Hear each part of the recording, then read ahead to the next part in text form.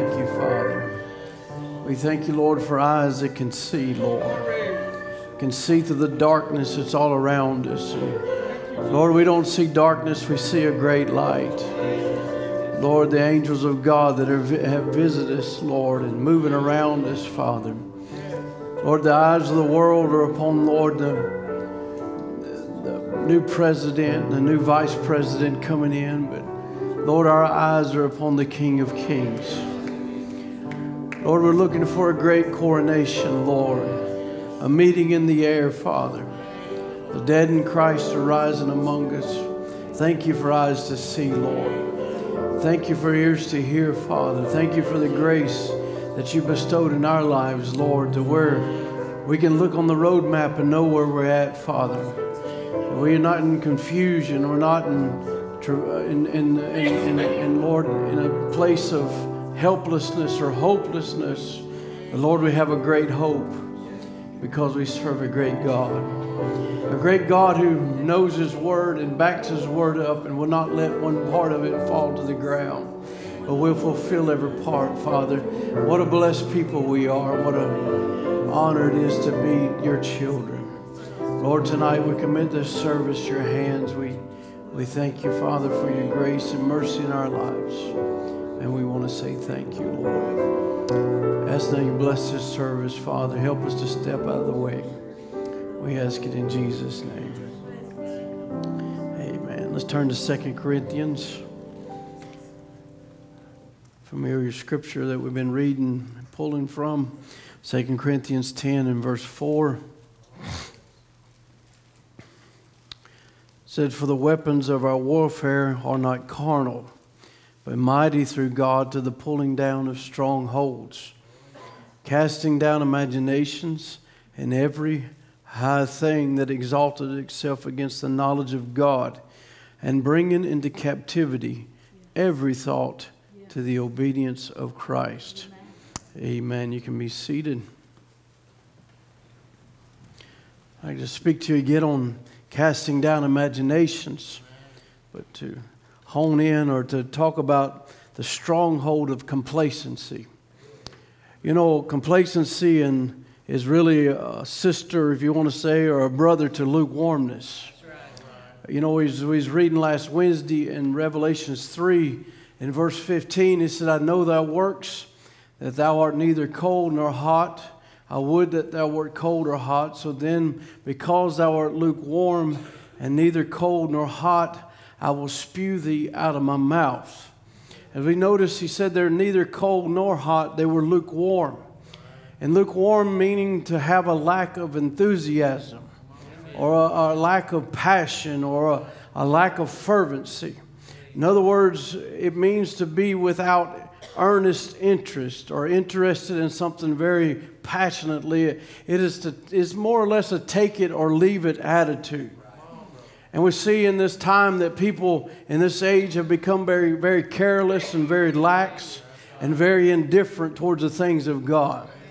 You know, a great man of God through the ages there, Brother Spurgeon made this statement. I thought it was quite interesting as I was looking at this today. He said, it's harder a great deal to work for Jesus with a church which is lukewarm than it would be to begin without a church. He says, give me a dozen earnest spirits and put me down anywhere in London, and by God's help, we will soon cause the wilderness and the solitary places to rejoice. He said, but give me the whole lot, half-hearted, half undecided, unconcerned. What can I do? He said, it'll only drag upon a man's zeal and a man's earnestness. He said, 5,000 members of a church, all lukewarm, will be 5,000 impediments. But a dozen earnest, passionate spirits determined that Christ shall be glorified, souls shall be won. We must be more than conquerors. In every weakness and fewness in their very weakness and fewness will reside capacities for being more largely blessed of God. He said, it's better nothing than lukewarmness. You know, and I believe that's the way our heart ought to be. I'd rather be nothing than be lukewarm. Amen. But instead of, being lukewarm, I believe that we can be fervent about the things of God and passionate about the things of God.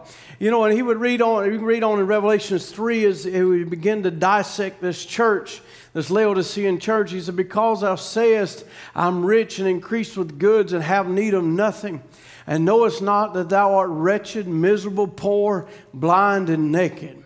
And he said, I counsel thee to buy of me gold tried in the fire, that thou mayest be rich, and white raiment, that thou mayest be clothed, that the shame of thy nakedness do not appear, and anoint thine eyes with eye salve, that thou mayest see.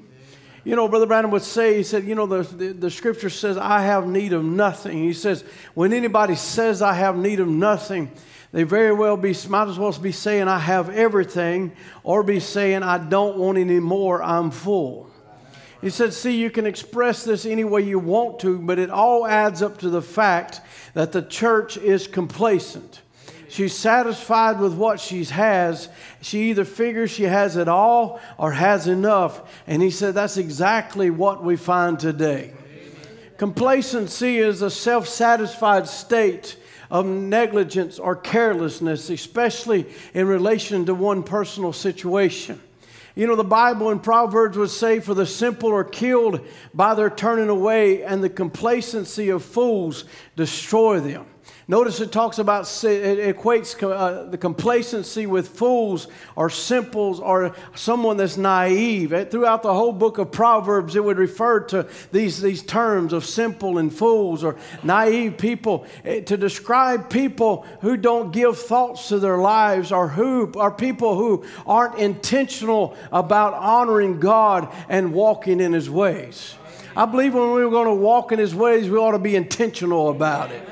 Amen. When we come to church, we ought to be intentional about it. Amen. Amen. When we worship Him, it ought to be something that we have a fervency, a desire to give all that we have to Him. Amen. A naive one or a fool lives only to please themselves.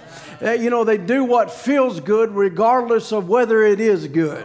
Amen. Regardless of even if it's God's will or not. The Bible says their complacency will destroy them. If we consider the definition again, self-satisfaction, especially when accompanied by awareness of actual dangers or deficiencies.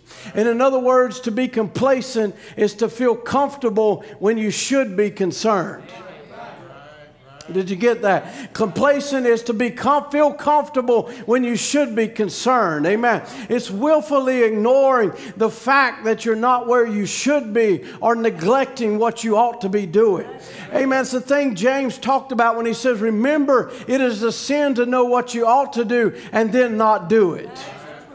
Amen. There's a fine line. People say, well, I'm not complacent, I'm content. There's a fine line between contentment and complacent. Actually, you could take the thought, as a man described it in this way. He says, there's a certain snake, there's a coral snake, and there's also another snake that's not, the coral snake's very deadly and very poisonous and can kill you in just a few moments. But there's another snake that looks just like it, but it has maybe a few different characteristics about it. But it's a harmless king snake, and it does a lot of good, and it keeps pests away. But knowing the difference between them could be the matter of life and death. And knowing the difference between a contentment and complacency, amen, is the matter between life and death. Because contentment has more to do with trusting God, when you've reached your limits or when you're not the most in a comfortable place, but you're still trusting God. And it doesn't mean that you don't have joy or satisfaction in your life or you have to be uncomfortable all the time. But when you're content, your satisfaction is focused on God. Amen. When you're in contentment, amen, your gratitude, you're in gratitude for what He's done for you, and everything around you, amen, is circling around Him and what He's done for you. Amen. You acknowledge your limitations, but you'll be intentional about following the Lord's lead. Where He leads me, I will follow. On the other hand, being complacent is about being satisfied with yourself, with your own pleasures, when you know God has more important things. And He wants to lead you into. It's a state of stubborn. One man said it like this. He said, it's a state of stubborn stillness when God is actually wanting you to get up and move. That's what complacency is. And before long, though, complacency will lead to apathy and then to unbelief.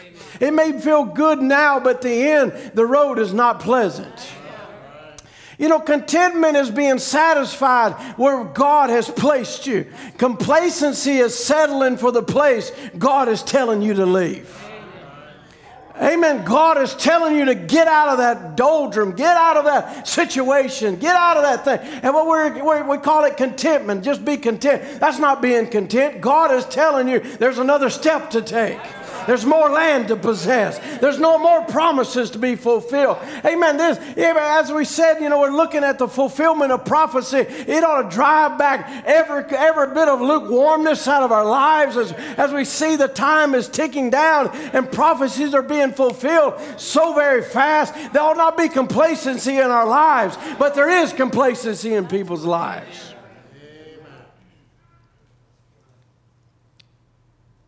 You know, it's amazing when you realize the complacency that led to apathy and belief. You start seeing people who left this message and left this truth. It started with complacency. You know, it started with just allowing things to be and not dealing with situations in their lives and allowing bitterness to take place or allowing something to have preeminence in their lives instead of being active or fervent in the things of God. Amen. A coldness started setting in, and before you know it, apathy took over until where unbelief has now taken them. Maybe some of you have seen it. Has been sent to me several times today about the inauguration of the new president and the vice president, and I thought it was quite astounding when the vice president got out and what the media is saying, royal purple. Dressed in royal purple. And if you go back and look at what Brother Branham talked about it, he described that, he called out that very color. You know, but even already people that has left the messages, that's not purple, that's blue. You know, complacency is taken over. Just complete unbelief. They can see things right before them and willfully blind. It started off with complacency. It started out with settling for a place instead of leaving there and moving forward with God and saying, God, I need more of you. Amen. Sure, they might have had an experience at a place sometime where God may have done something for them, but they stayed there instead of moving on with God. That's why we have to be very careful in our experience. It needs to be a fresh and up-to-date experience. Come on, somebody. Amen. We need to be every day looking for more of God. I want more of Him in my life. I want Him in my everyday life. I want Him in my car. I want Him in my work. I want Him in my study. I want Him everywhere. Amen. It ought not be just the happiness of even just, our Christian duty to come to church. Well, I fulfilled it. No, it's every day I'm a Christian. It's every moment I'm a Christian. It's every moment I'm living for Him. I'm looking for His appearing. Hallelujah. Listen, these signs that we're seeing should not bring sadness to your heart. It ought to bring a rejoicing. Because these are the days we've been longing for. Many prophets and priests and kings, many wise people long for this day that we're living in. And we're seeing prophecy being fulfilled. It ought to put a joy in our heart. Any moment, the dead in Christ is going to rise. Any moment, our God is going to return. But we see complacency at the very beginning there in the church ages. We can see it there. And we can read about the Ephesus church. There in the book of Revelation it says, these things saith he that holdeth the 7 stars in his right hand, who walketh in the midst of the 7 golden candlesticks. My, that gives me peace right there. Because those 7 golden candlesticks represents 7 ages. And He's walking in every age. So even in this time we're living in, He's still here among us.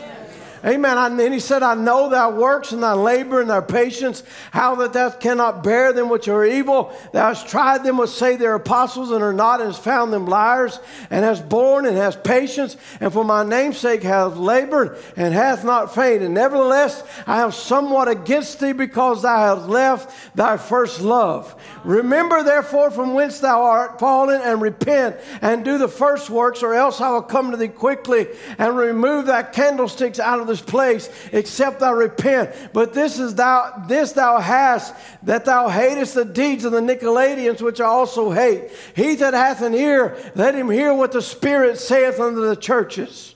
Amen. The very name Ephesus has a meaning aimed at, but relaxed.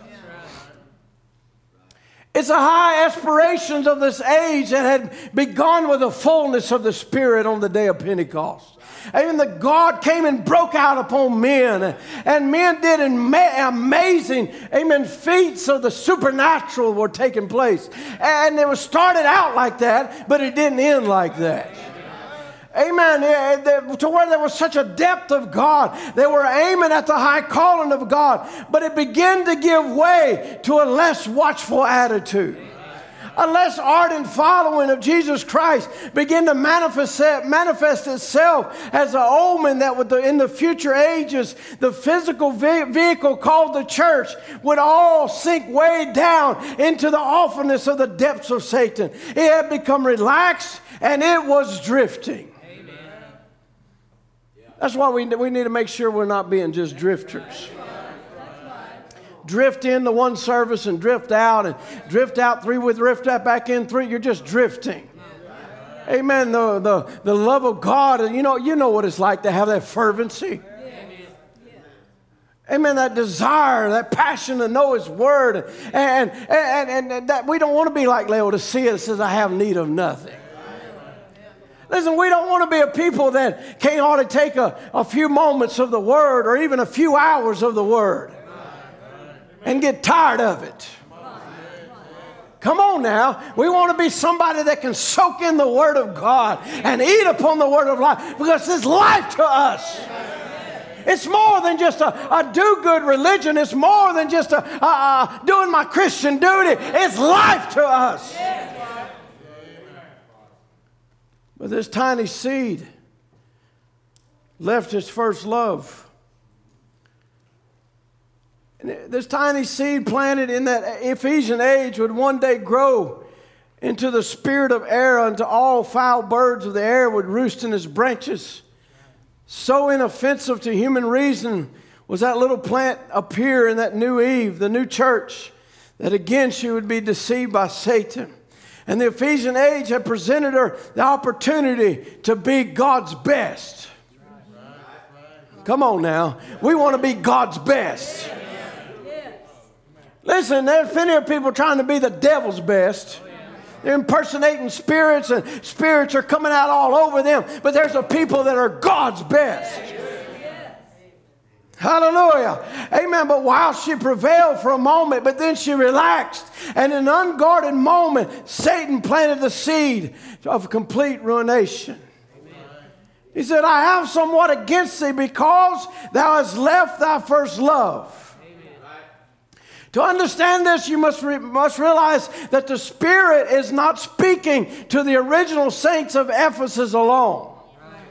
This message is to the entire age. And when 120 years, it's a message is to all the Gentile generations in that span. But history is now, it keeps repeating itself. In the generations of Israel, we'll see a revival in one, only to see the fires fade in the next. Listen, it was complacency that when Israel got into Egypt, they began to realize how good it was in Egypt. And before they knew it, that complacency was as a frog in a little pot of water, and the heat began to turn up and up and up, until all of a sudden there was a Pharaoh that didn't know Joseph. And the next thing you know, they wasn't honored citizens of Egypt. They become slaves. It was complacency that brought them there to that place. In that moment of slavery. And he says, you see, until where it goes up and it goes down, it goes up and it goes down, until where now there's no vestige whatsoever of that original flame. But then God will light the fire again. And the same process is repeating. He said it's simply the manifestation of the truth that God has no grandchildren. Salvation is not passed on by natural birth any more than there's any truth to apostolic succession. It isn't the word. You start out with truly born again believers, but then the next generation comes along and they're no longer just Christians. They've taken on a denominational name. That's why our young people have to have their own experience. That's why the old people's got to have enough Christianity about them and enough fervency about them to create the atmosphere so they can have that experience. It ain't all just on one group of people. It's on all of us working together. Amen. I've told people, you wonder why your kids don't worship God and they don't put God in their life. You ought to start looking at your own life. And the only excuses that you made and you done. Listen, no excuse works in this age. We're coming to the end of excuses. You start out with truly born again, but the next generation comes along and is plain Christians. You know, they're no longer just Christians. They have to take on some name, Baptist, Methodist. That's exactly what they are. They're not Christians. You have to be born of the will of God, not the will of man, to be saved. But these are now coming together by the will of man. But he says, but see what happens is, he said, the fervent desire to please God, the passion to know his word, the cry for reaching out in the Spirit, all begins to fade. And instead of that church being on fire with the fire of God, it has cooled off and become formal.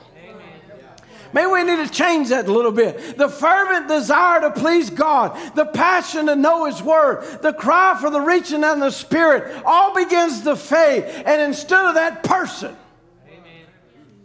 being on fire for God, he begins to cool off and becomes a bit formal in his worship and formal in his attitude towards God and formal in the things of God. And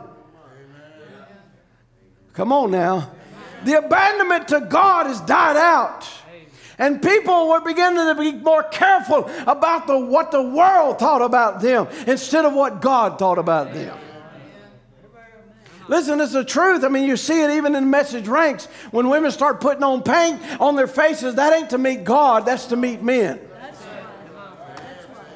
Come on. Listen, when Jezebel put the paint on her face, it wasn't to meet God, it was to meet a man. And people begin to worry. You can tell people are worried about what the world thinks about them. We got to have the new clothes. We got to have this. We got to have every style. We got to have it all instead of what God thinks about you. What's on the inside of your heart? That's what counts.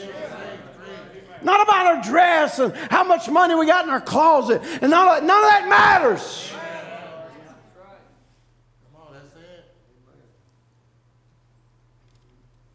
Second generation coming on was just like Israel. They demanded the king to be like a king to be like other nations. And when they did, they rejected God. That is the history of the church. When it thinks more of conforming to the world instead of conforming to God, it isn't long until you see them stop doing things they used to do and start doing things they wouldn't do initially. They change their manner of dress, their attitudes, their behavior. They get lax. That's what Ephesus means, relax, drifting. Amen. Listen, you can go right back to the Pentecostal ranks. Amen. And you can see when the Holy Ghost began to fall and the gifts were restored. What did it do? It restored holiness. It restored dress. It restored, amen, a woman back to her position. It did all of those things. But go find one now. They look back at that and say it's a bunch of old foginess. Well, what caused that? The presence of God falling down. Hallelujah. Amen. If the presence of God causes, amen, a woman to dress right, look right, amen, a man to do right, what causes the other thing? Relaxed, drifting. The cycle of revival and death has never failed. It's come right into the ranks of the message. Amen. All you have to do is recall. There he goes, the last move of God in the Spirit when men and women dressed like Christians went to church, prayed all night, took to the street corners, wasn't ashamed of the manifestation of the Spirit. That's right. Amen. That's right. Mercy. Sound like he's calling out us message believers. At this time, he was talking about a Pentecostal ranks.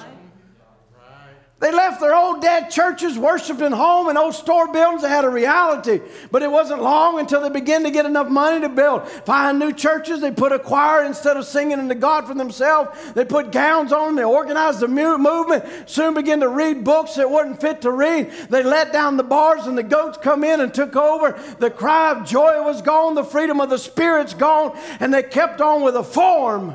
But the fire has died down, and the blackness of ashes is all that's about left. But he said, he that hath an ear, let him hear what the Spirit saith unto the churches. Amen. We need to take heed to him. That we do not know. That we do not know, but he will lend his ear and want to know the words of the truth, will feel the Spirit of God enlighten him. If your ear's open to the Word, the Spirit of God will reveal something to you. Amen. It's a work of the Spirit. It'll teach you. But notice in this Ephesian church age, he said, this is something Brother Branham keys in on. He said, notice it says that the Spirit is speaking to the churches. Not just the Ephesus church, not just for the first age only, but this is for all church ages. Don't be drifting.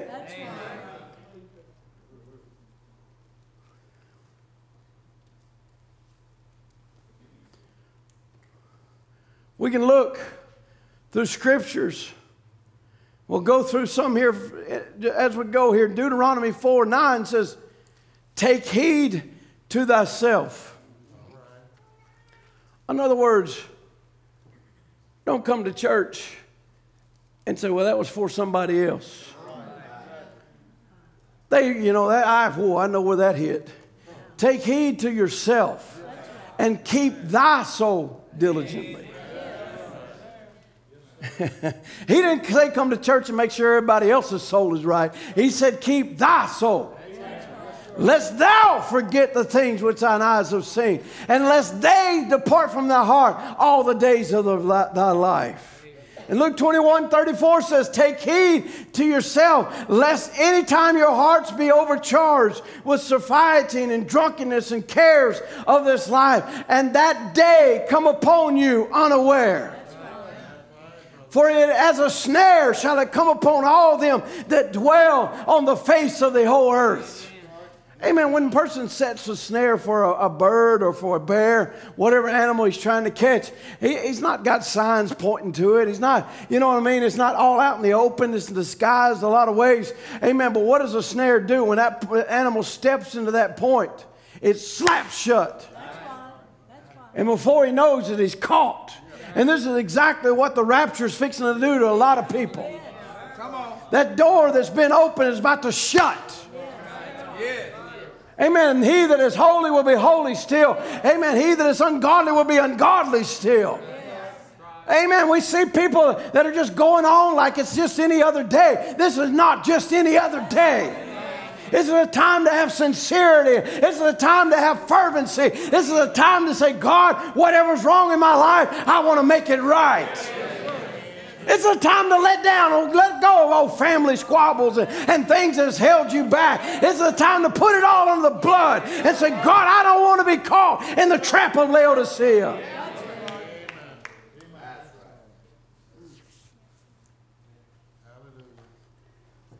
Second Peter says, 19 says, we have also a more sure word of prophecy, wherein you do well that you take heed.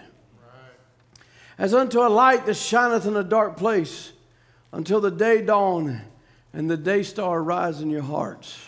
2 Peter 1:1 says, Simon Peter, a servant and apostle of Jesus Christ, to them that have obtained like precious faith, with us through the righteousness of God and our Savior Jesus Christ. Grace be unto you And grace and peace be multiplied unto you through the knowledge of God and of Jesus our Lord, according as his divine power hath given unto us all things that pertain unto life and godliness, through the knowledge of him that has called us to glory and virtue, whereby are given unto us exceedingly great and precious promises. Oh, hallelujah. That by these you might be partakers of divine nature, having escaped the corruption that is in this world through lust. And beside this, giving all diligence. All diligence, add to your faith virtue, virtue knowledge, knowledge temperance, temperance patience, patience godliness, godliness brotherly kindness charity. For if these things be in you abound, they make that you neither be barren nor unfruitful in the knowledge of our Lord Jesus Christ. But he that lacketh these things is blind and cannot see afar off, and has forgotten that he was purged from his own sins. Wherefore the brethren, give diligence. Give diligence to make your calling and election sure. For if you do these things, you will not fail. Hallelujah. If you do these things, you will take a body change. If you do these things,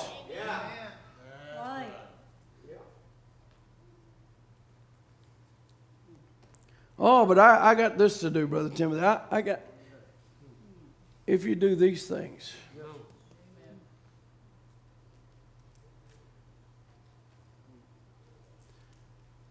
It's kind of like Brother Branham talking about, our body being worth so many cents. And today that cents has went probably who knows how far into the dollars with inflation and everything else.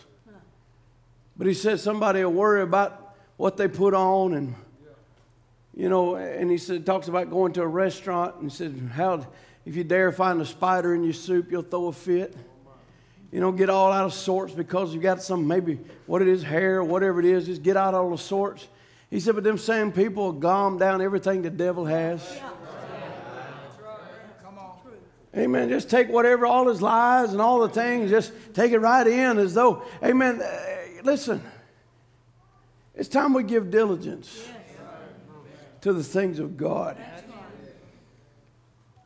1 Corinthians 10:1 says, moreover, brethren, I would not that you should be ignorant, how that all our fathers were under the cloud and all passed through the sea.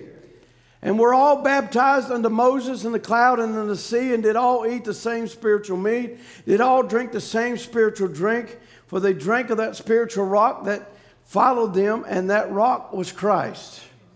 But with many of them God was not well pleased, for they were overthrown in the wilderness. Now these things were our examples, to the intent we should not lust after evil things as they also lusted. Neither be ye idolaters as some of them, as it is written, the people sat down to eat, drink, and rose up to play. Amen. Neither let us commit fornication as some of them committed, and fell one day 23,000. Neither let us tempt Christ, as some of them also tempted, and were destroyed as serpents. Neither murmur you, as some of them also murmured, and were destroyed of the destroyer. Now all these things happened to them for examples, and they are written for our admonition, upon whom the end of the world are come. Wherefore, let him that thinketh he stand take heed lest he fall. It's only as an example. That's it. Right.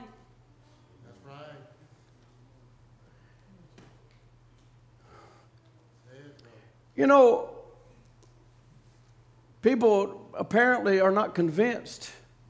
Therefore, they're not concerned. That's right.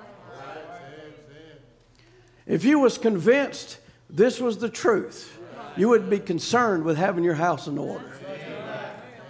If you was convinced in the time that we're living in, you would be concerned about where you are as a father and a mother and daughters and sons if you was convinced. Amen. Matthew 24:37 says, but as the days of Noah were, so shall be also the coming of the Son of Man be. For as in the days were before the flood, they were eating, drinking, marrying, and giving in marriage until the day that Noah entered into the ark. And all of a sudden, bam, door closed. Brother Aaron preached a wonderful sermon on the fence is empty. If you hadn't listened to it, you ought to go listen to it. I'm pretty sure it's in the archives, and we'll get it to you. If it ain't in the archives, you can preach it again. People coming in just like a day like usual. Oh, no, he's out there doing the same thing again, crazy guy. But all of a sudden, this day was different. Yeah. They come to the ark to do their making fun, and they're carrying on, and the door's shut. Yeah. That's right. Yeah. Oh, yeah. It's true. It's going to be a day just like that day. For these critics and people making fun, all of a sudden they're going to come to the Evening Light website, and it's shut. They're going to come to other places and it's shut. Amen. Yeah. Not by the government. No. Brother Branham said she won't be shut up, she'll be taken up. That's what I'm talking about. That door will be shut. Hallelujah. Amen. I'm not worried and fretting about what the government's going to do. They're already doing places called China. Amen. Read about those brothers in China. It ain't stopped the ministry of God. It's went forward with more zeal than ever. What did he do when he tried to come and persecute the early church? It spread them out with more zeal than ever. The devil's going about like a roaring lion. It's only going to put more zeal in people. Let's get this work done. Let's get it over with. Let's find that last soul. Let's get out of here. Hallelujah. The signs of the time are here. It's going home time.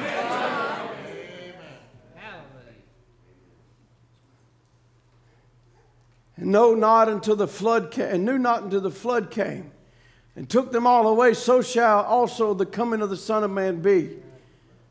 Then shall two be in the field, one shall be taken and the other left. Two women shall be grinding at the mill, one shall be taken and the other left. Watch therefore.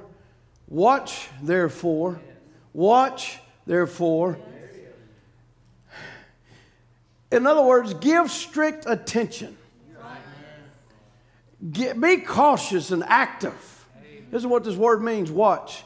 Take heed, lest through remission and indolence, which is the avoidance of activity and exertion, laziness, some destructive calamity suddenly overtakes you.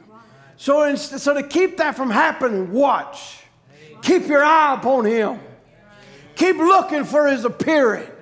Amen. Make everything about that you're doing about Him. You're looking for Him. Listen, when you're looking for Him, you're not just looking for Him to come in the skies of glory. You're looking to Him for every day to visit. You're looking for Him to come in your schoolrooms. You're looking for Him to fall in your car. You're looking for Him to fall in every service. Amen. I don't think we should be complacent about our services. We ought to be looking for Him. Just like the woman who washed His feet. She came there looking for Him. And when she found Him, she did something about it. She fell at His feet and she worshiped. The complacency was gone. All the things about her was gone. She said, I have to get to Jesus. Oh, hallelujah. If you will come with that same attitude, you'll see Him. You'll see Him in the songs. You'll see Him in the preaching. You'll see Him in the Word of God going forth and delivering the sick, and healing the sick and saving the lost. You will see Him. And when you see Him, don't let complacency hold you back. Fall down at His feet and worship Him. Do something about it when He comes. Watch.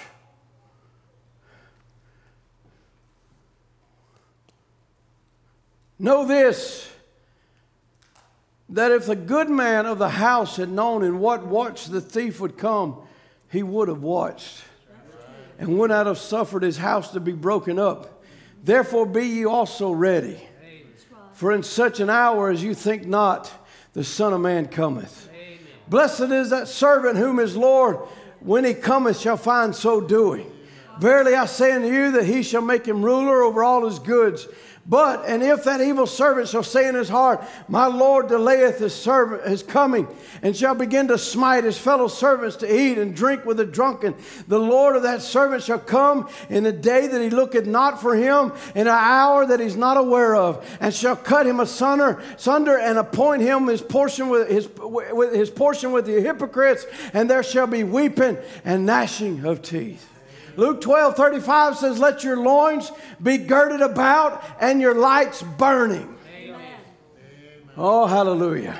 And ye yourselves like unto men that wait for their Lord.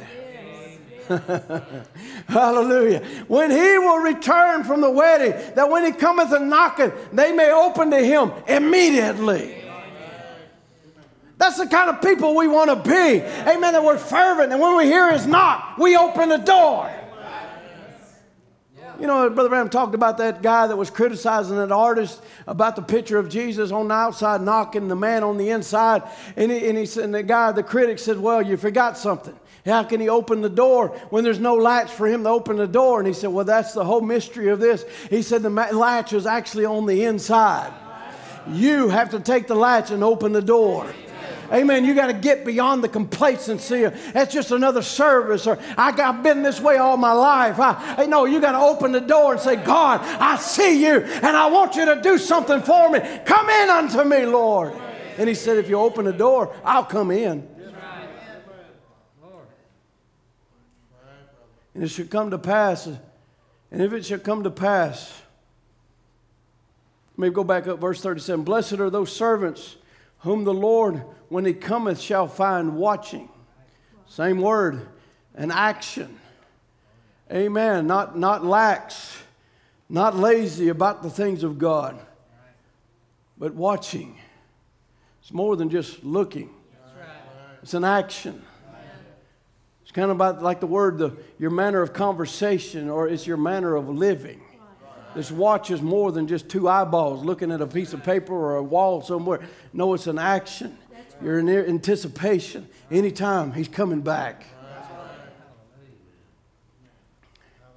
When he come in and if he come in the second watch or come in the third watch, find him so blessed are these servants. And to know that if the good man of the house had known what hour the thief would come, he'd have watched and not have suffered his house to be broken through. So be ye therefore ready also. For the Son of Man cometh in an hour when ye think not. Amen.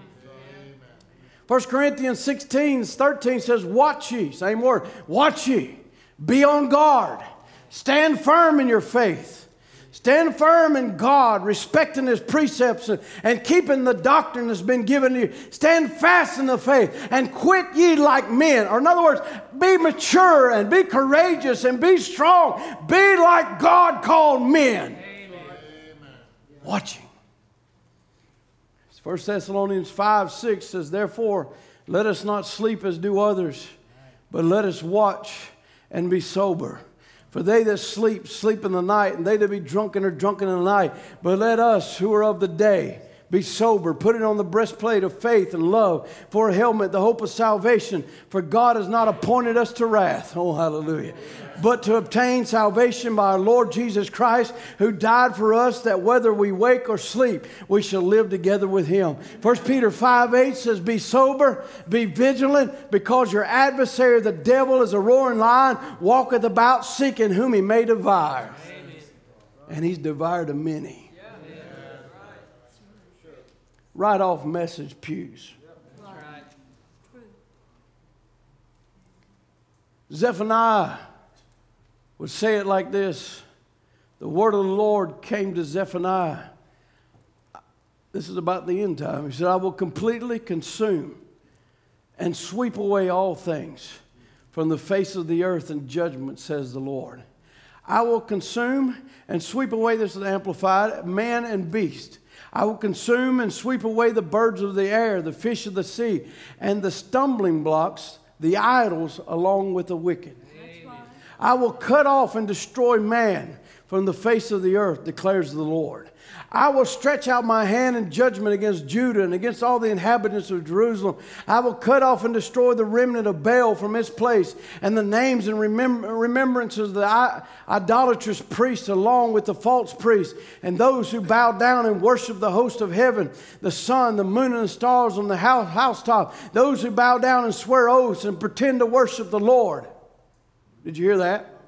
Those who bow down and swear oaths and pretend to worship the Lord, and yet also swear by the pagan god called Milcom, god of the Amorites, and those who have turned back from following the Lord, those who have not sought the Lord as their most important need, or inquired of Him. Hush! Be silent before the Lord God. In other words, there's no acceptable excuse to offer now. For the day of vengeance of the Lord is here. For the Lord has prepared a sacrifice. He has set apart for His use those that have accepted His invitation. Then it will come about on the day of the Lord's sacrifice that I will punish the princes and the king's sons and all who are clothed in lavish foreign apparel, reflecting their paganism. Amen. Mercy. On that day, I will also punish all those who leap over the temple threshold, who fill their pagan lord's temple with violence and deceit. On that day, declares the Lord, there will be sound of crying from the fish gate and the northern wall of Jerusalem where invaders enter, and the wailing from the second quarter of the city, and loud crashes from the hill. Wail, you inhabitants of Morta, and the merchants of Canaan will be silenced and destroyed. It'll come about at that time that I will search Jerusalem with lamps, and I will punish the men who are like old wine, stagnant in spirit. Another translation says that are actually happy-go-lucky. The same word, complacent. So complacent who say in their hearts, the Lord will not do good, nor will He do evil. The same ones that won't give honor to God when He heals sick. And give it all to the doctors. The same one. Furthermore, their wealth will become plunder. Their houses, desolation. They will build houses but not live in them. Plant vineyards but not drink their wine. The great judgment day of the Lord is here. It is near and coming very quickly. Listen. The day of the Lord, the warrior cries out bitterly. That day is a day of the outpouring of the wrath of God. It is a day of trouble and distress. It is a day of destruction and devastation. A day of darkness and gloom. A day of clouds and thick darkness. A day of trumpet and battle cries of invaders against fortified cities, against the high corner towers. I will bring distress on men so that they will walk like blind men, unable to find a way of escape because they have sinned against the Lord, and their blood will be poured out like dust and trampled underfoot, and their flesh like dung. Neither their silver nor their gold will be able to rescue them on the day of the Lord's indignation and wrath, and the whole earth will be consumed in a fire of His jealous wrath, for He shall make full and complete end, indeed an terrifying one for all the inhabitants of the earth. It don't sound like a place I want to be.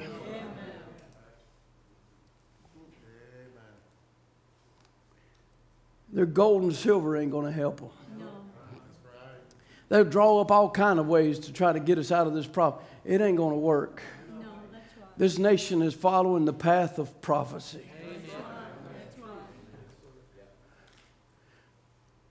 These people are following the path of prophecy. Yes. Total destruction and annihilation. Just as the Word has says, so it shall be. Amen. There's people that's fulfilling prophecy of the prophecy of of Sodom and Gomorrah. That's right. That's true. Right now, we're just, the new president just putting in the first transgender into an office. Yeah. I agree. We're not a Christian nation. Amen. This nation started out as a lamb, but she's speaking as a dragon. And she's fulfilling it. Amen. She's fulfilling every iota. She's got to. And this world's going to fulfill it. And she's going to be burned. People are going to die. Great calamities we've read have come up on the earth. It's going to happen.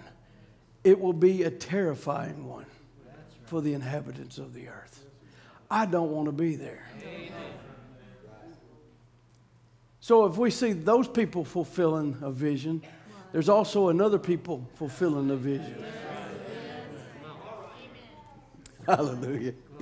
Amen. There was a church. There was a church and a bride, Brother Branham seen in a vision, right? Seen the bride come around the one time, then the church came and he said, made him sick. He said, I don't even have the etiquette to describe it. Her dress and her manner of way. It wasn't nothing to do with Christianity no more.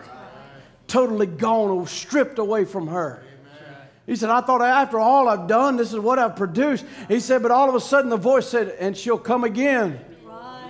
And the bride came again, marching and onward, Christian soldiers. Amen. And he saw her take, as she was going, amen, in the most beautiful garb, dressed in the righteousness of Jesus Christ. Hallelujah, not our own righteousness. Amen. But as we see this other church going down into demise, down into hell, and down into destruction, there's also another church that's not going down, she's going up. And she's not going to be bound down by lukewarmness and the complacency of Laodicea, but there's going to be a fervent desire in her. I've got to fulfill the prophecy that's spoken of me. God spoke of me, and I'm going to fulfill it. Hallelujah. He spoke there will be healings. I'm going to fulfill it. He spoke there will be deliverances. I'm going to fulfill it. Hallelujah. And let me tell you, prodigals out there, there's prophecy over you, and you will fulfill it. Hallelujah. Amen. Just as you see these things places, something's going to move over you and say there's better in the Father's house. Get out of the pig pen and go back to where you come from.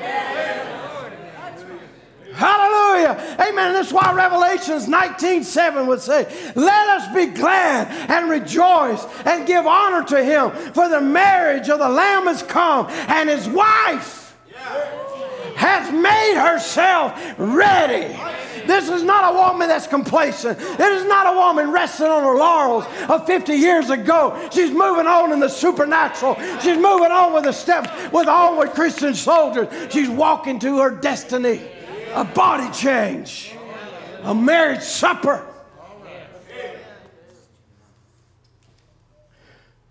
Brother Branham would equate this to a little woman out west. Little servant woman. Looked down on. Despised and rejected. Voted most likely to not succeed. Wasn't no hope seemingly for her. But there was a mighty man of wealth out there in the east who had a heart. He wanted to find him a wife. So he goes out to where his ranch was, where they supplied the cattle, to the packing plant. You know the story? He went out there and he tried to find him a wife. And he said, Brother Branham said, boy, they put on the shindig. They dressed up, they painted up, they done everything they could to get his attention. They whistled over here and they wooed over there and they smoke lighted this and they done that. But yet God wouldn't pay no attention. He's looking for something else. He's looking for a woman of character. A woman that would stand by him. A woman that wouldn't run when the first problem came up. Amen. And here he goes and he's looking and he ain't seeing. And he goes out one day during a party and he walks outside and he walks out and he's just trying to get his mind wrapped around this. I come out here, I spent money, there's nobody out here. All of a sudden, he hears a door creak, and over there in the dimness of the light of the kitchen, the door opened, and here this little girl come out, ragged thing, and didn't look like much. She walked over there and she dumped he began to watch. He noticed her and he began to watch her. Begin to watch her attitude. Begin to watch what she was doing. And begin to watch her actions and how she was holding herself and what she was doing. So that's the woman I want. Yeah. He catches her out there one day to reveal himself to her and tell her, "You're who I want." Yeah. Even when she wasn't looking for him. He came looking for her. You remember when God found you in your raggedness and seemed impossibilities to overcome and just servant slave mentality, and there wasn't no way you could ever be somebody, but all of a sudden a tap come on your shoulder and said, hey, that's not who you are. I want to marry you. Me? Could you imagine the shock came over that little girl's face? He said, yes, I'm going to marry you. And I'm going to come back in a certain season. And you're going to watch for these things to take place. And when you see that begin to take place, you be ready. That's right.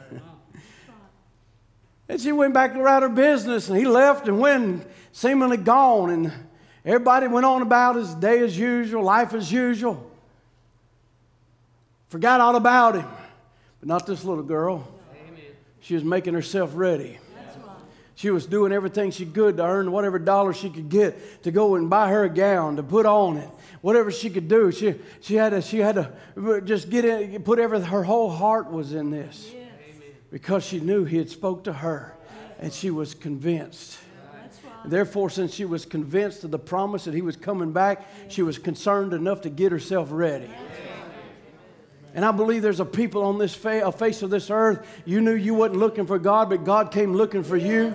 And He gave you a promise. He said, I'll never leave you or forsake you. I'm not going to leave you in this hell-bound world, but I'm coming back for you. And you're convinced enough about His promise that you're concerned enough to get yourself ready. And whatever I got to do, I'll lay aside every weight. I don't care what people say. I don't care what anybody says about me. They can call me holy roller. They can call me Pentecostal. They can call me all emotion. They can call me whatever they want to, but one of these days they're going to call me God. They're going to come looking for me, and I ain't going to be nowhere around. Come on, somebody. Amen. And she began to watch the signs that He told her about. And as she seen it to come to the fulfillment, people begin to laugh. People begin to make fun. You're crazy. You're a lunatic. You done made this all up. You just think it's that way. What do you mean? That ain't no fulfillment of vision. Ha, ha, ha, ha. But she heard the word. You know what the problem was? They didn't hear it.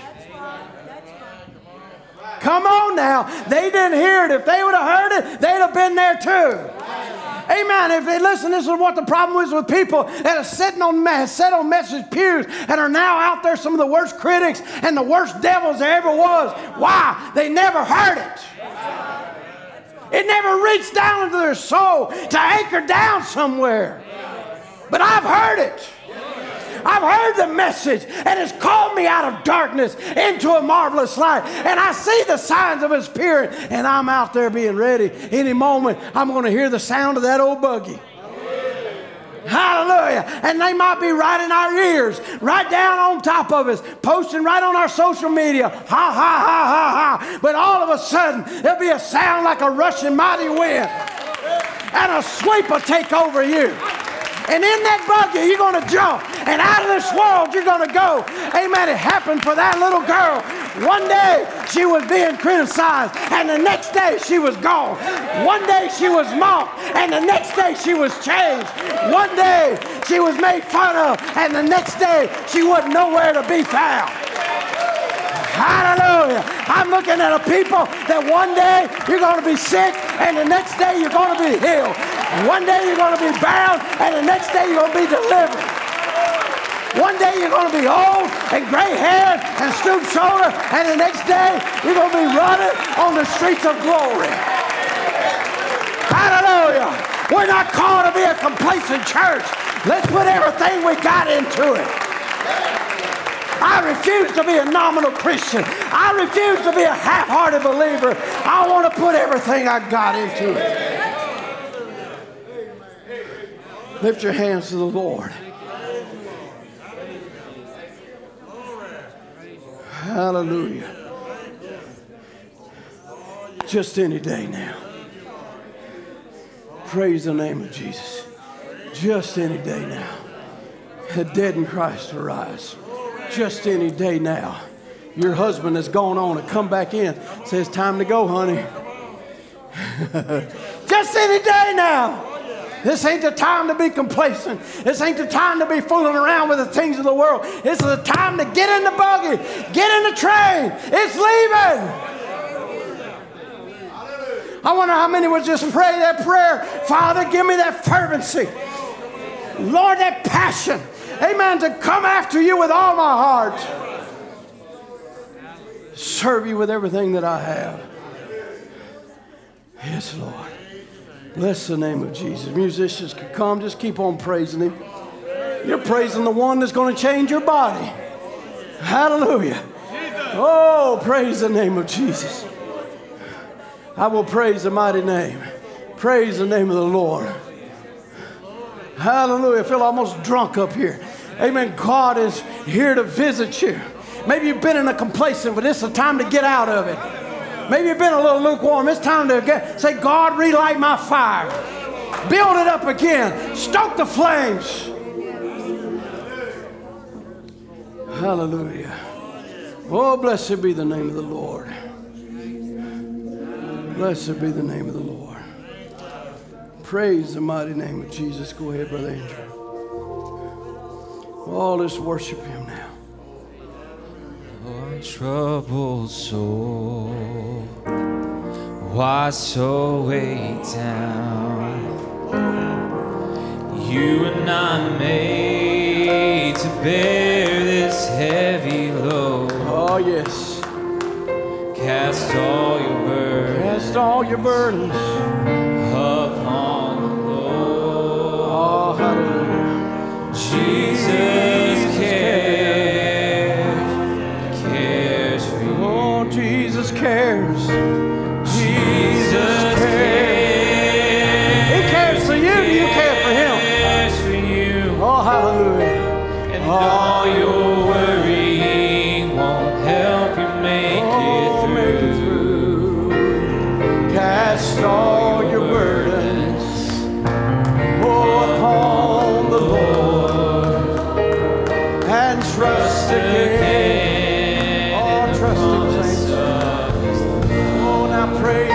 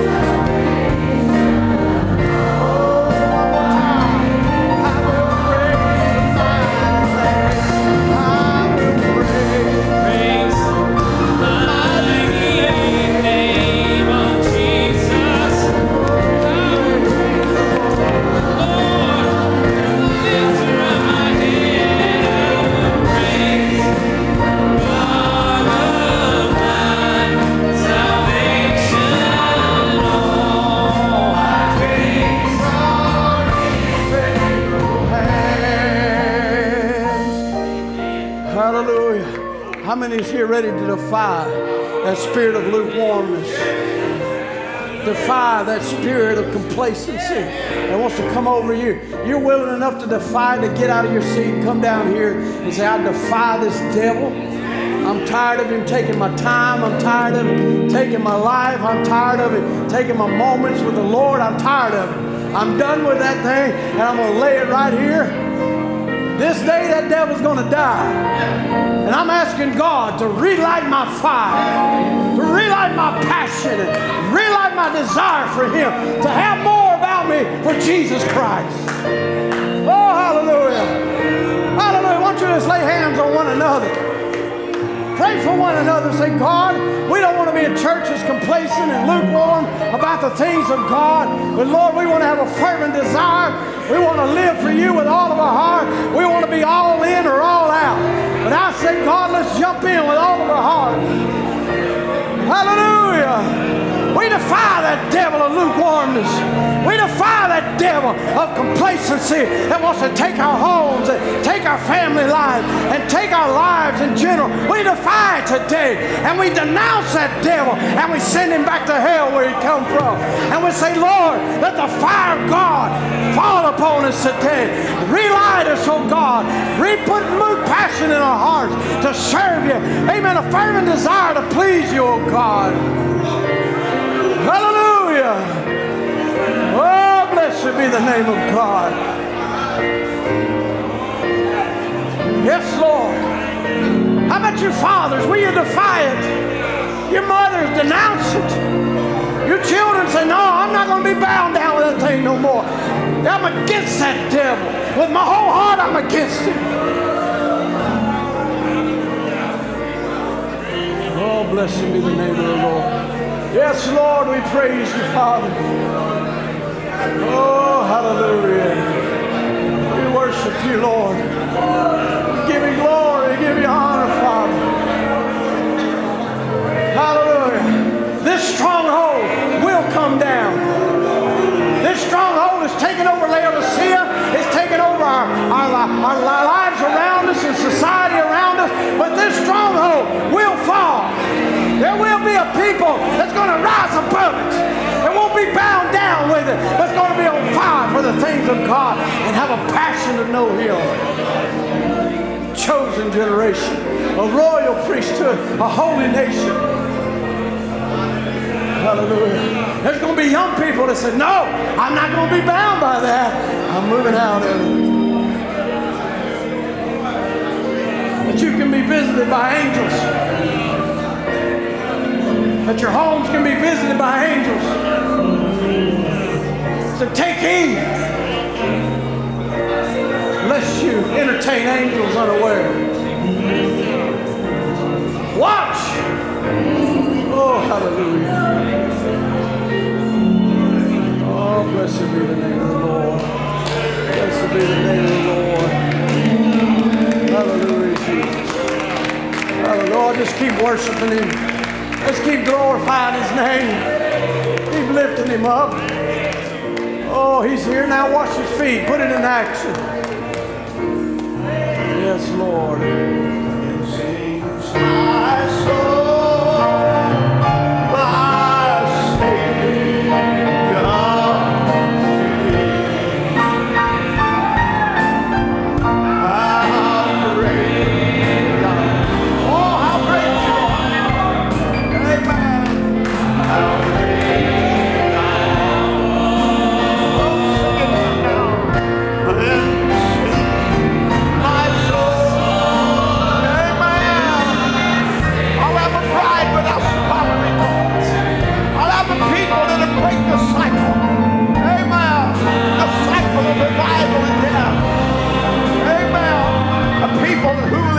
Above all, that he'll have the preeminence in their lives. Sing it again. Then sing my soul, oh my Savior God, to thee. How great thou art. Hallelujah. How great thou art.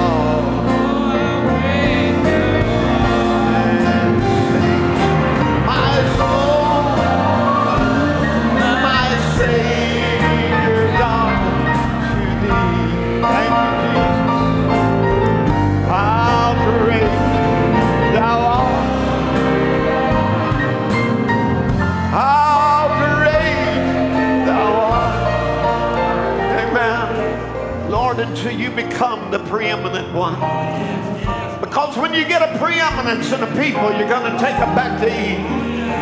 When you get a people that loves God with all of their heart, with all of their soul, with all that is within them, till the half-heartedness is gone, the halfway Christian is gone. Amen. But it all becomes where you're so in love with Jesus, till He's the greatest thing that ever happened to you. Amen. Till He becomes the most wonderful, most sought-after thing in your life. Not Laodicea, not its riches, but He becomes the most sought-after thing. Amen. So there's a passion to please God, a passion to know His Word, a reaching out in the Spirit, a cry that reaches out from the people of God back to God that just loves Him with everything that's within them. Everything. Will you make a full surrender? The apathy is gone. Amen. The slothfulness is gone. The lukewarmness is gone. And a fervency, a fire burning on the inside. Amen. Then sings my soul, my Savior God, to Thee. How great Thou art. Hallelujah. How great Thou art. And sing my soul, my Savior God, to Thee. How great Thou art. How great Thou art. Oh Lord, my God, when I'm in awe, when He becomes a wonderment of your life, you consider everything He's done it for you and mine. His whole plan was to have a bride that would match Him, a people that would love Him. Everything that He made was for your enjoyment, for your benefit. Amen. Oh yes. Thy power throughout the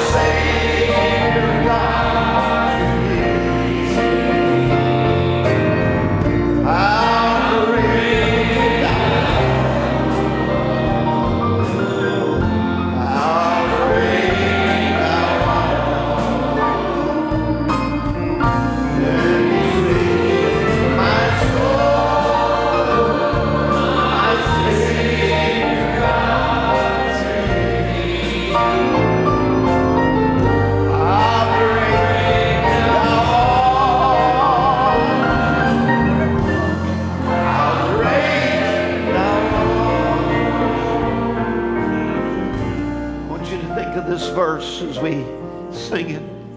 When I think that God himself, not sparing, he gave his all. Do you think he's going to have a bride that's different, that doesn't match him? He's going to have somebody that gives their all back to him, that makes a full surrender of their lives. They become fully and totally committed. There are people whose eyes are on his appearing, who can't wait for him to come back, who get so tired of this world and all that it brings, so they're not planning on staying here anymore. They're like the little armor girl. They're getting their garment ready. They're listening for the sound of the chariot. Amen. God didn't spare anything for you. Let's give back our heart, our soul, or everything that we have, knowing he gladly bore our burdens. He did it all to take away my sin, so I could stand before him without blemish, without a spot. What a wonderful God. And when I think that God himself not sparing, didn't send an errand boy or an angel, but he came himself. Amen. I can hardly take this in. That on the cross, my burdens gladly bearing, he bled and died to take away my sin. Then my soul, my Savior God, to thee. How great thou art. How great thou art. Then sings my soul, my Savior God, to thee. How great thou art. How great thou art. When Christ shall come, we are in the hour of his coming. Never been a day like this one. We are the ones upon whom the ends of the world has come. We're in the sixth vision, just before the fire falls. Amen. We saw it happen today. A woman who Brother Branham said was in royal high purple. I saw her dress. That's why he thought it was a Roman Catholic church, because that's her colors, is purple and scarlet. But he said she'd be a vice president or president or some great person. She'd hold a nation under her full sway. We're here. We're here. We're right here in a repeat. As Brother Branham told us, Mr. Kennedy would make a good president, no doubt. But he'd just make a way for Catholicism to worm its way all in through. And now it's in our Supreme Court. Now it's everywhere. It's now holding the nation. It doesn't matter if you're conservative or you're liberal. They got their fingers on both sides. Do you realize what we're standing? Do you realize we're in a time where the delay is about over? You know why the Lord is delayed? Because for you and you and you and you and you and you and you, the long suffering of God waited in the days of Noah. And his long suffering has been on account of you, to give you an opportunity to come in. Amen. Because his table's going to be full. His every named on the book. He's not leaving a one behind. Amen. He's not leaving a hook behind. He's going to bring them everyone in. Hallelujah. But the day is about over with. We've been in overtime for quite a little while. Amen. The Lord, long suffering. That's why the delay has been.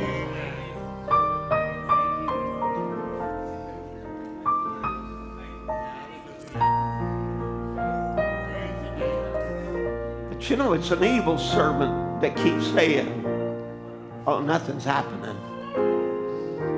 That still allows that complacency to rule their lives. The fervency must be there. A people that loves God like He loves them. A people that He could say, when He would write a scripture, when He write it in the laws, thou shalt not, and thou shalt, and then He would say, that's not what I want. If I could just get somebody to love me with all their heart, with all their soul, with all that's within them, that's what I want. I want somebody to love me. A bride, a people called for His name's sake. And when Christ shall come, we shout of acclamation and take me home. What joy shall fill my heart. Oh yes, think about it. When I shall bow in humble adoration and then proclaim, my God, how great thou art. Oh, hallelujah. Then sing, my soul, my Savior God, to thee. Come on, worship Him now. How great thou art. How great thou art. And sing, my soul, oh hallelujah, my Savior God to thee. How great thou art. How great thou art.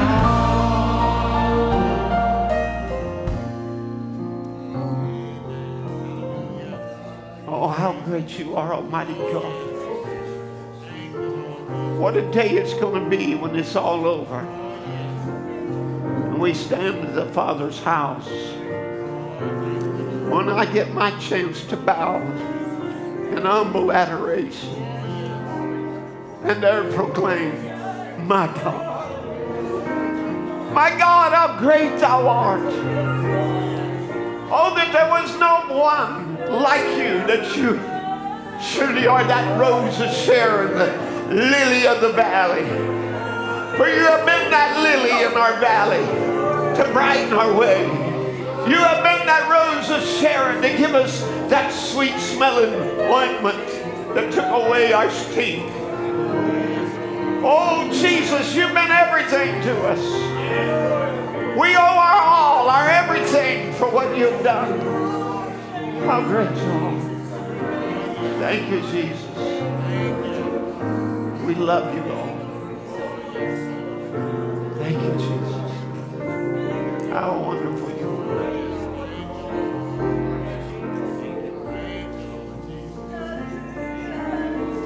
And them sings my soul, my Savior God to thee.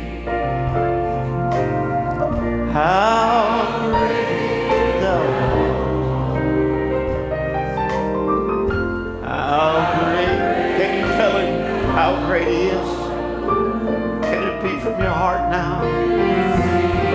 My soul, my Savior God to thee.